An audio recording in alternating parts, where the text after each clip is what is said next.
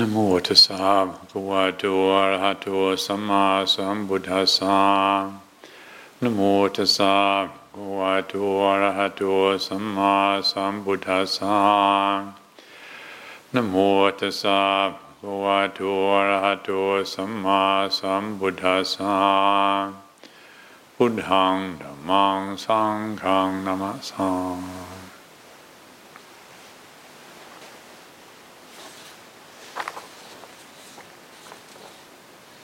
This evening we have a question, quite a long question, which says, my question is, what about regret? Regret which sits hand in hand very nicely with guilt. I know that what happened, what you did or didn't do has passed and cannot be changed. I know logically how this moment really is all there is and all manner of the teachings. However, guilt and deep regret live on, always ready to jump in. I know that it could be said that you did the best you could with the tools you had at the time, and all manner of such pleasantries. But what if you truly know you didn't do your best, and it wasn't okay, and it wasn't the best you could do or be, and you hurt someone with your actions? Whenever the memory comes back, the feeling is not good. Then how do you let it really go? Not let it go by burying it, by trying to push it aside, really let it go. Can we, or do we perhaps have to leave it with the acceptance that this always just have to be?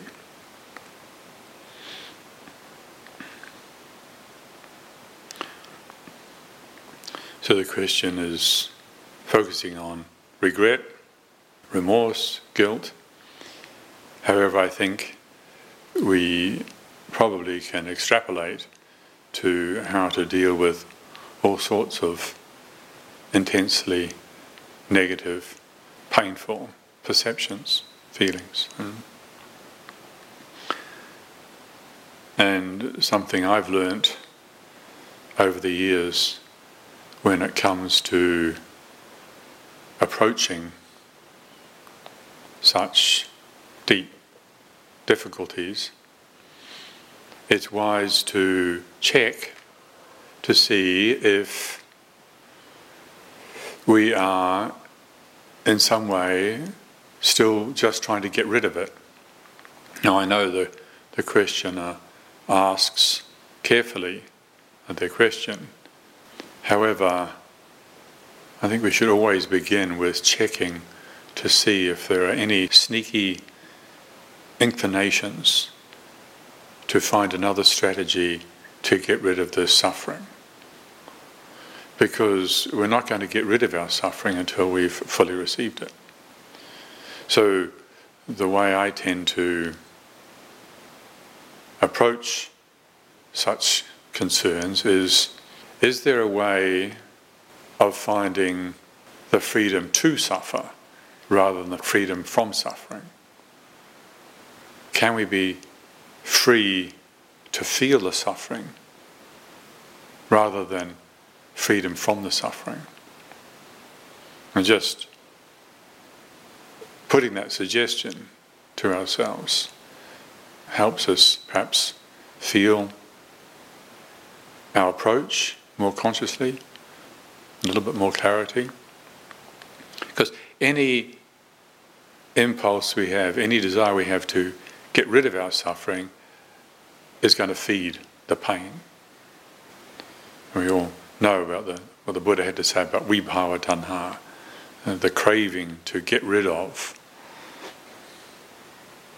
So if we start from that place, checking in all honesty, are we just trying to find another strategy to get rid of the suffering, or are we interested in finding out how to really be with it? How to be free and feel whatever we're feeling at the same time. When it comes to guilt and remorse and regret, there's obviously, as we would all know, a direct connection between how we conduct ourselves and and also how we've been taught. I often actually think about how wonderful it would be if it could be incorporated in our education system, a training and understanding the function of, or the place of integrity, like the psychology of integrity. You don't have to teach Buddhism in schools, but just the psychology of integrity.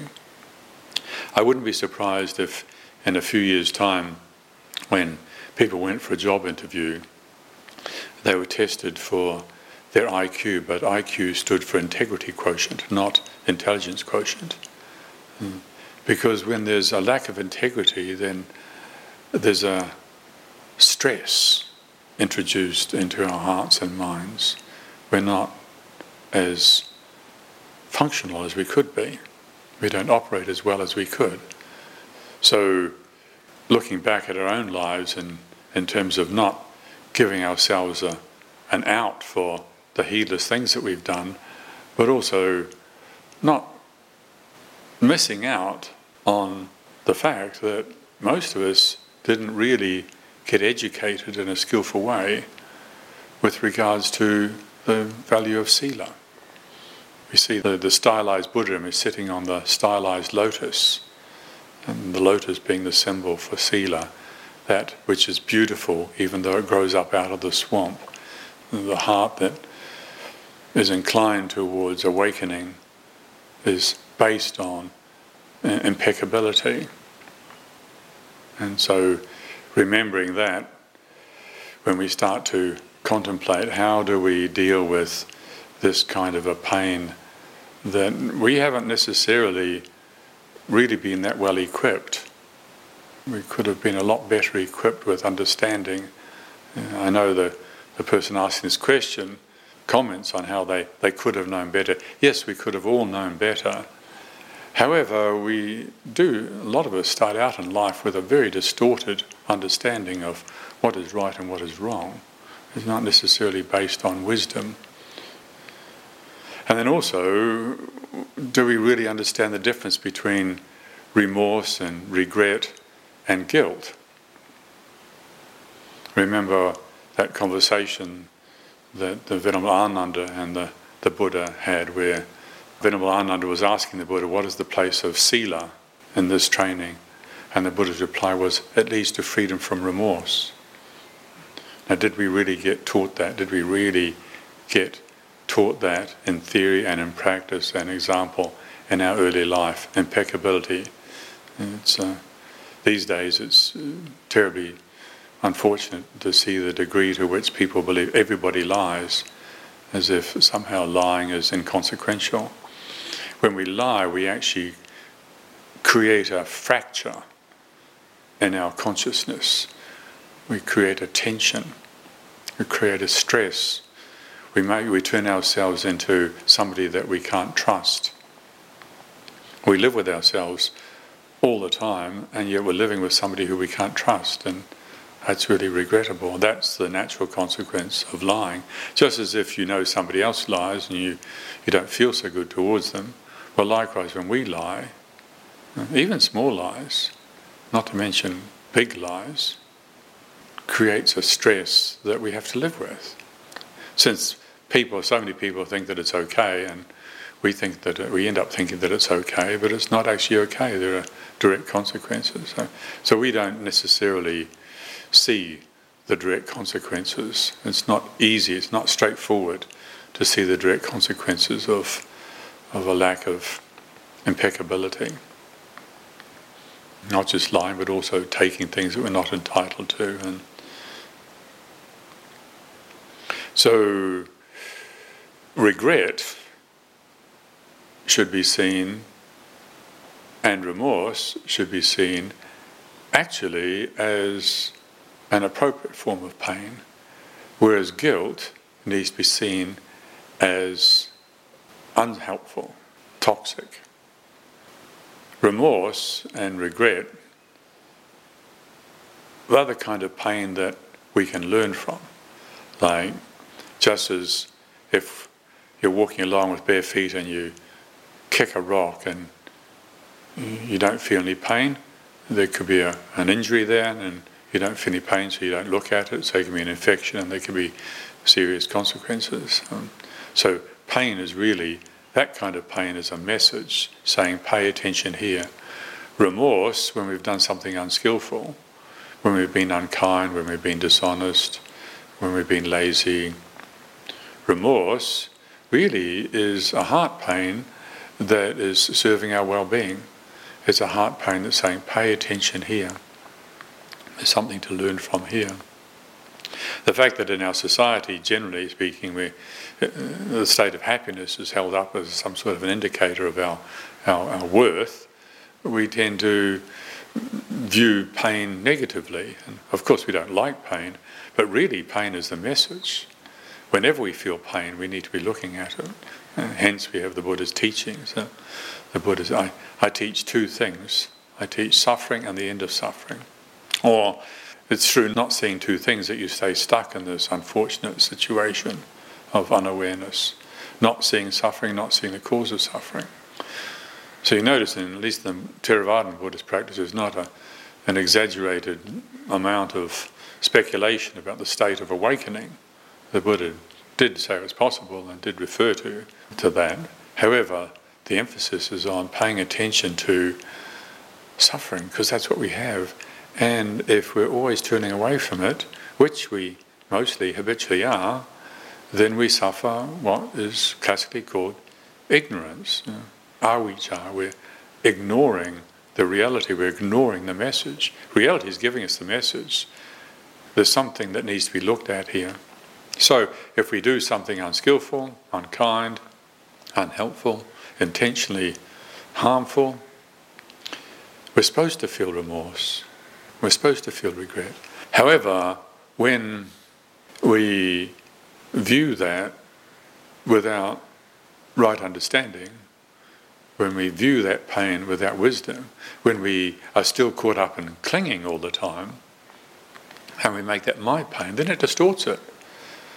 That's why the teachings are such a strong emphasis on not clinging, on letting go.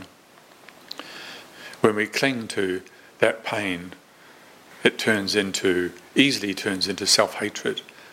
I am bad because I did something bad. Yes, we all do bad things, we all make mistakes, but does that make me bad? That's the impression that I have when I cling to such pain.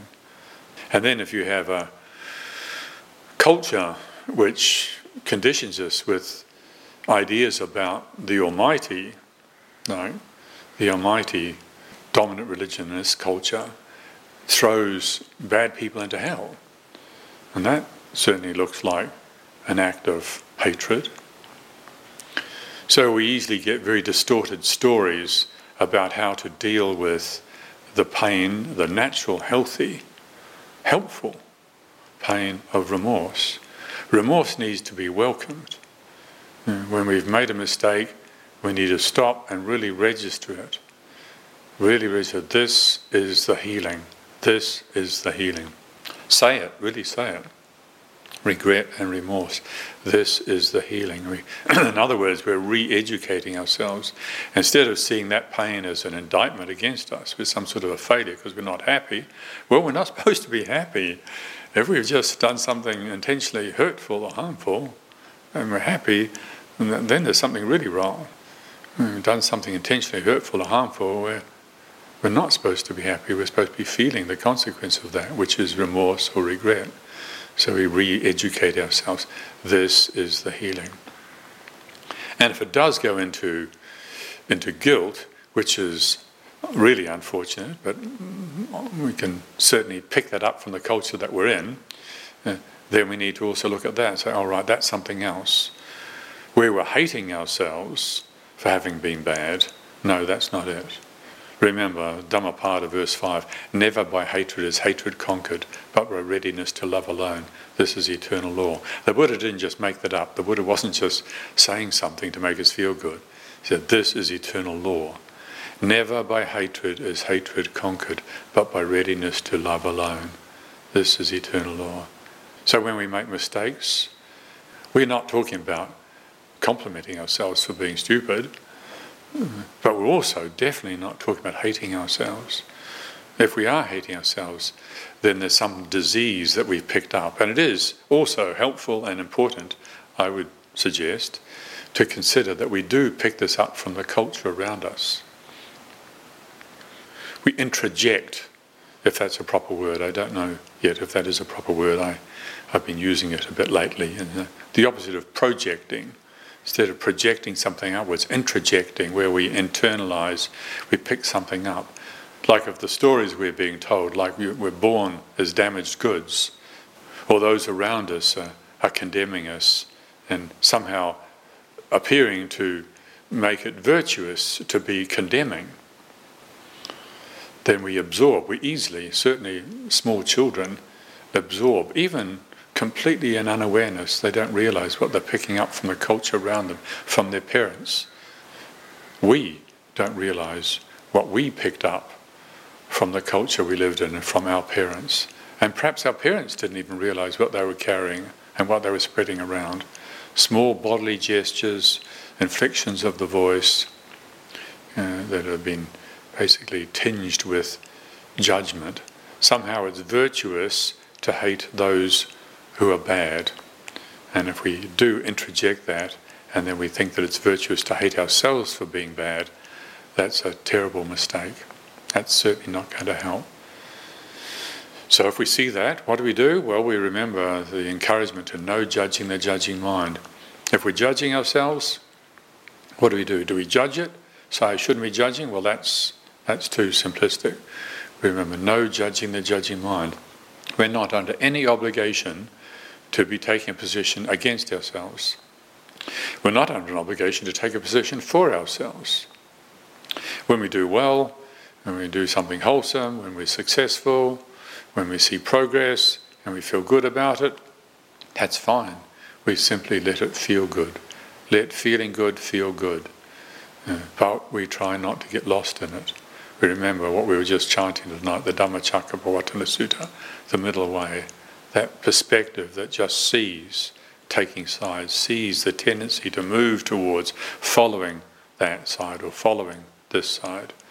Following the impulse to feel good about ourselves, following the impulse to hate ourselves.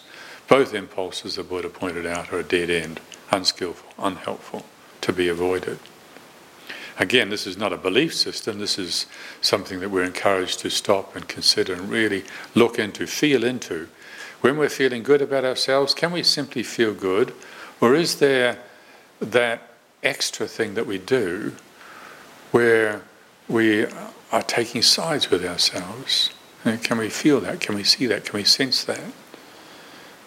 Because if we don't, if we're just lost in taking sides for ourselves when we're doing well, then we will get lost in taking sides against ourselves when we're not doing so well, when we make mistakes. So looking at the tendency to take sides, looking at considering the possibility that some of this guilt that we're carrying, this toxic, distorted form of remorse, is maybe something that we've just picked up along the way. Trying to not just assume that because I feel bad that I am bad. And if we do have that perception, then counter it again. I can remember times when I just walked around just saying it literally. Just because I feel bad does not mean I am bad. Just because I feel bad does not mean I am bad. And my own upbringing, the conditioning I went through in my early life, an evangelical Christian family, even somewhat fundamentalist Christian family, there's a very strong conditioning that you're born in sin, that you're damaged goods from the beginning. If we don't stop to investigate that, we can live our whole lives either completely believing it or struggling to deny it. And if we deny that perception, if we've been conditioned to believe that and we deny it, then it gets very tricky. Very, very tricky. Much of my life I've lived with a perception of being accompanied by two grotesque bullies. One bully is called guilt, the other bully is called self-doubt. Because when guilt, which is so irrational, so unreasonable and so unfair, is denied, is pushed into unawareness, then you start doubting yourself. Right? Guilt is a form of, as I was saying before, hating ourselves for having been bad. We've been taught that God, the Almighty, casts sinners into hell, and so if we want to make ourselves feel good, if we want to make ourselves right, we can play God and condemn ourselves in a distorted effort to somehow feel good. Now, it's illogical and irrational, and so maybe we decide that it's a bad idea, and then we just deny it. But if the conditioning is there, and we deny it, then it become very distorted. And that's where it can easily give rise to self-doubt. We question everything. Even if we're making a little bit of progress with untangling this guilt knot, even every time a guilt bomb goes off, we're not totally shocked by it, we've got some readiness for it, we very quickly can fall into self-doubt, questioning our motivation. And where does that come from? Well, as I was saying, it comes from unreceived pain, unreceived, unacknowledged, misunderstood guilt. The conditioning was there, the programming was there, and yet we didn't understand it, we didn't see it in perspective, we didn't really live through it and let go of it, so it's stored away in our system, and then it can turn really toxic and really distorted. So keeping an eye out, if you're somebody who suffers from obsessive guilt, then also keep an eye out for obsessive doubt. And consider that maybe these are things that we picked up very early on in life. It's not necessarily the case that we are as bad as we think we are. People around us who we expected to be looking after us, if they're carrying a burden of guilt and self-doubt with them, and we're depending on them, it's quite understandable if we pick up some of their unreceived life and carry it around with us.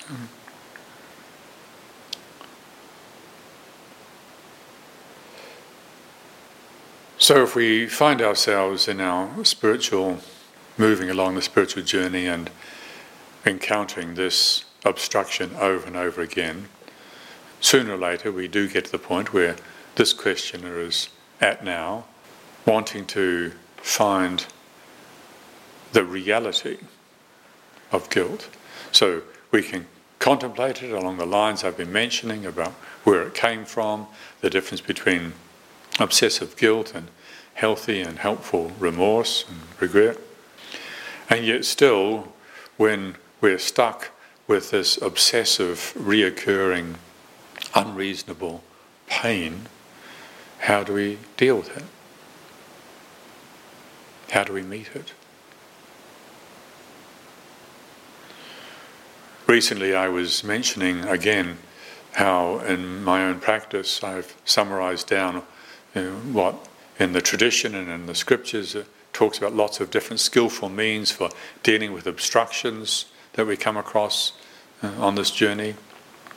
Whatever the books say about it in terms of practice, and at least in my mind, there's three approaches which we would be wise to commit to memory, to intentionally become aware of. The first is called cutting through. The second one is seeing through, and the third is burning through. Cutting, seeing, burning. Burning, seeing, cutting. Cutting, seeing, burning. Burning, seeing, cutting. Backwards and forwards. Familiarising ourselves with these. And cutting through, as I said before, is just that inclination, that approach whereby we just say, no, I'm not talking with you right now. I'm not dealing with you. No, you're not getting my attention right now. And if it works, that's great. In the case of dealing with obsessive guilt, as this question is asking, it's almost certainly cutting through, saying no is not working. So maybe it's studying, not desperately holding on to our meditation object and refusing to look at it, saying no to it, I'm not going to give you any attention. It's so obsessive and so persistent. We say, okay, right, let go of a meditation object and look at it. Also, letting go, if you're trying to counter it, like cultivating so much loving kindness, and just, may all guilt-ridden beings be happy, may all beings who feel guilty be happy. And if it's working, that's great. If it doesn't work, we let go of that particular approach and say, okay, what's going on here? What is that? And we literally talk to it. Literally talk to the pain.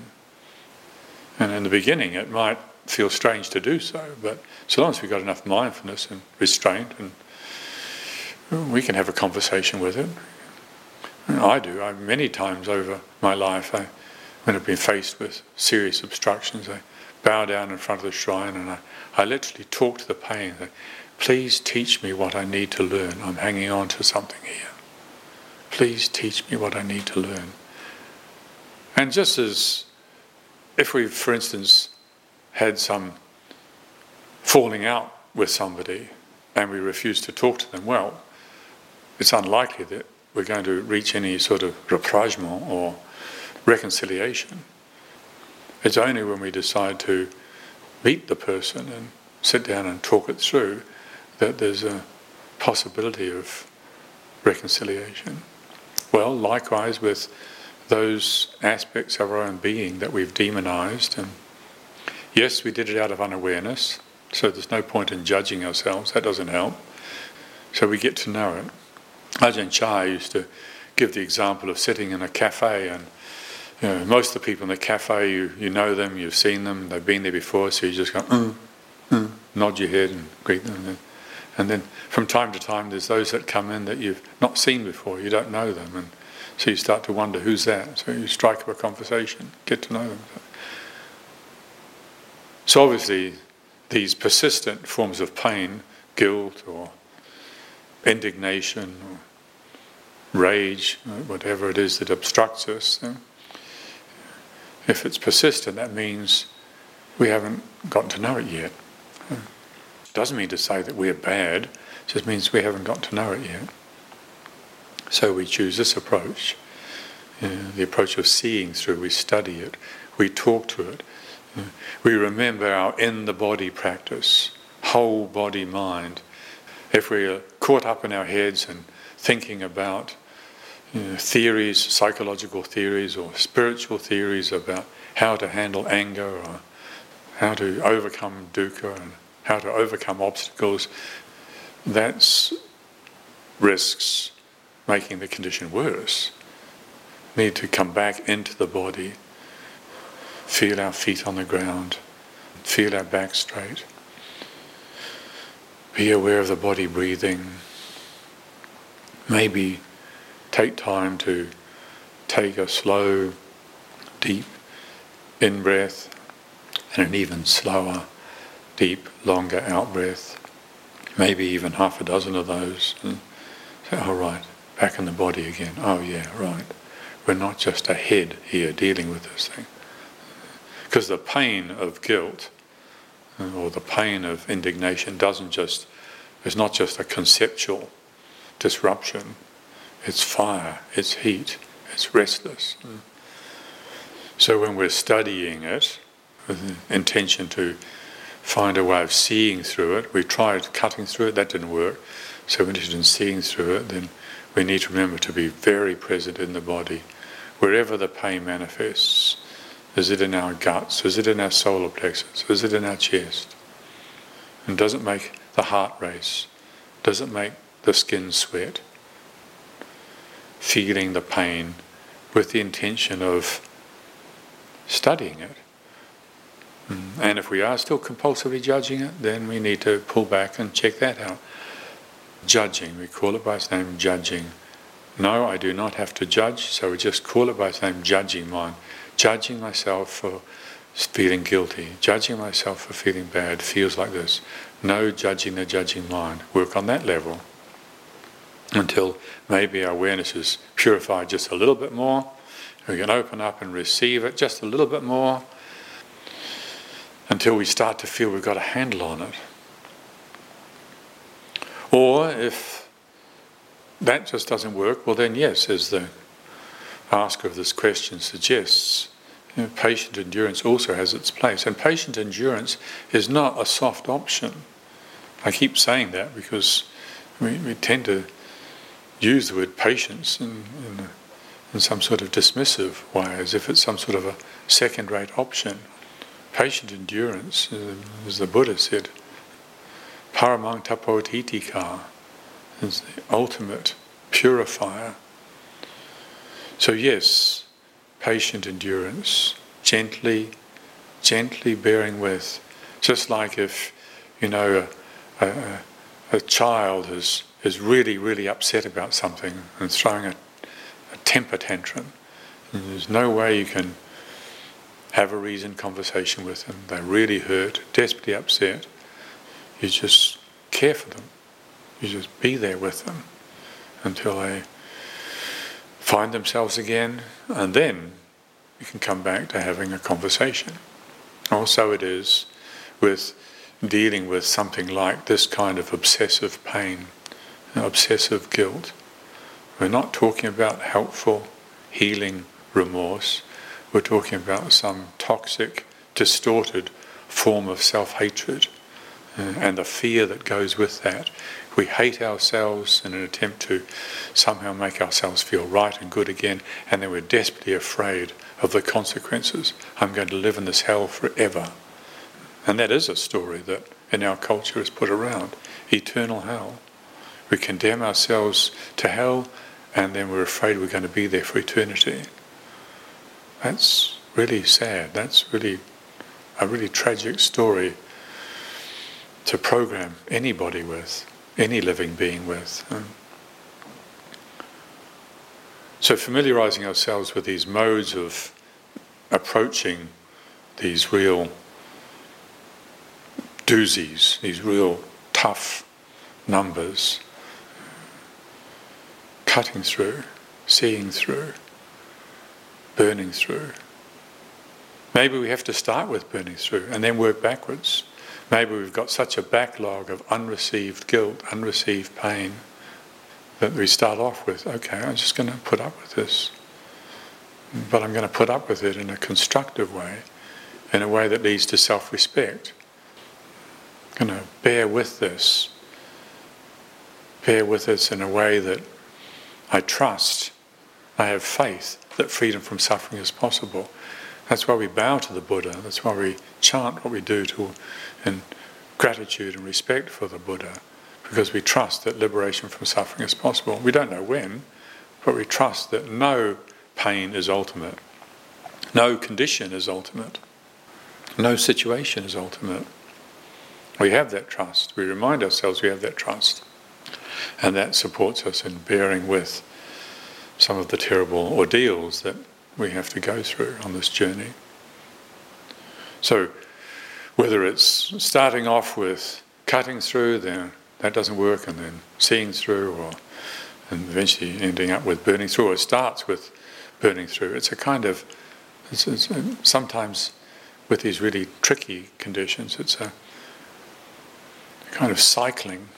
Maybe we start off with burning through and get some sort of a relationship to the condition, and then we start to investigate it, and we get a handle on it until we think, oh right, I've done with that, that's okay. And so from then on, I said, okay, whenever it comes, no, I'm done with you.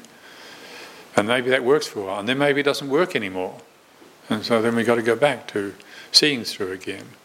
Maybe we've got to go back to burning through again, because as we've spoken about a number of times recently, the multidimensional nature of awareness is we can perhaps integrate suffering on one level, and as we get used to having integrated on that level and gotten used to that way of being, then we soften, relax, open up, deepen, and come across it again at another level. So we have to go through it again. So my strong encouragement with regards to such suffering is to not approach it with any intention to get rid of it, rather with an intention to expand the field of awareness in a way whereby we can receive it and let it be there. Let it teach us. So thank you very much this evening for your attention.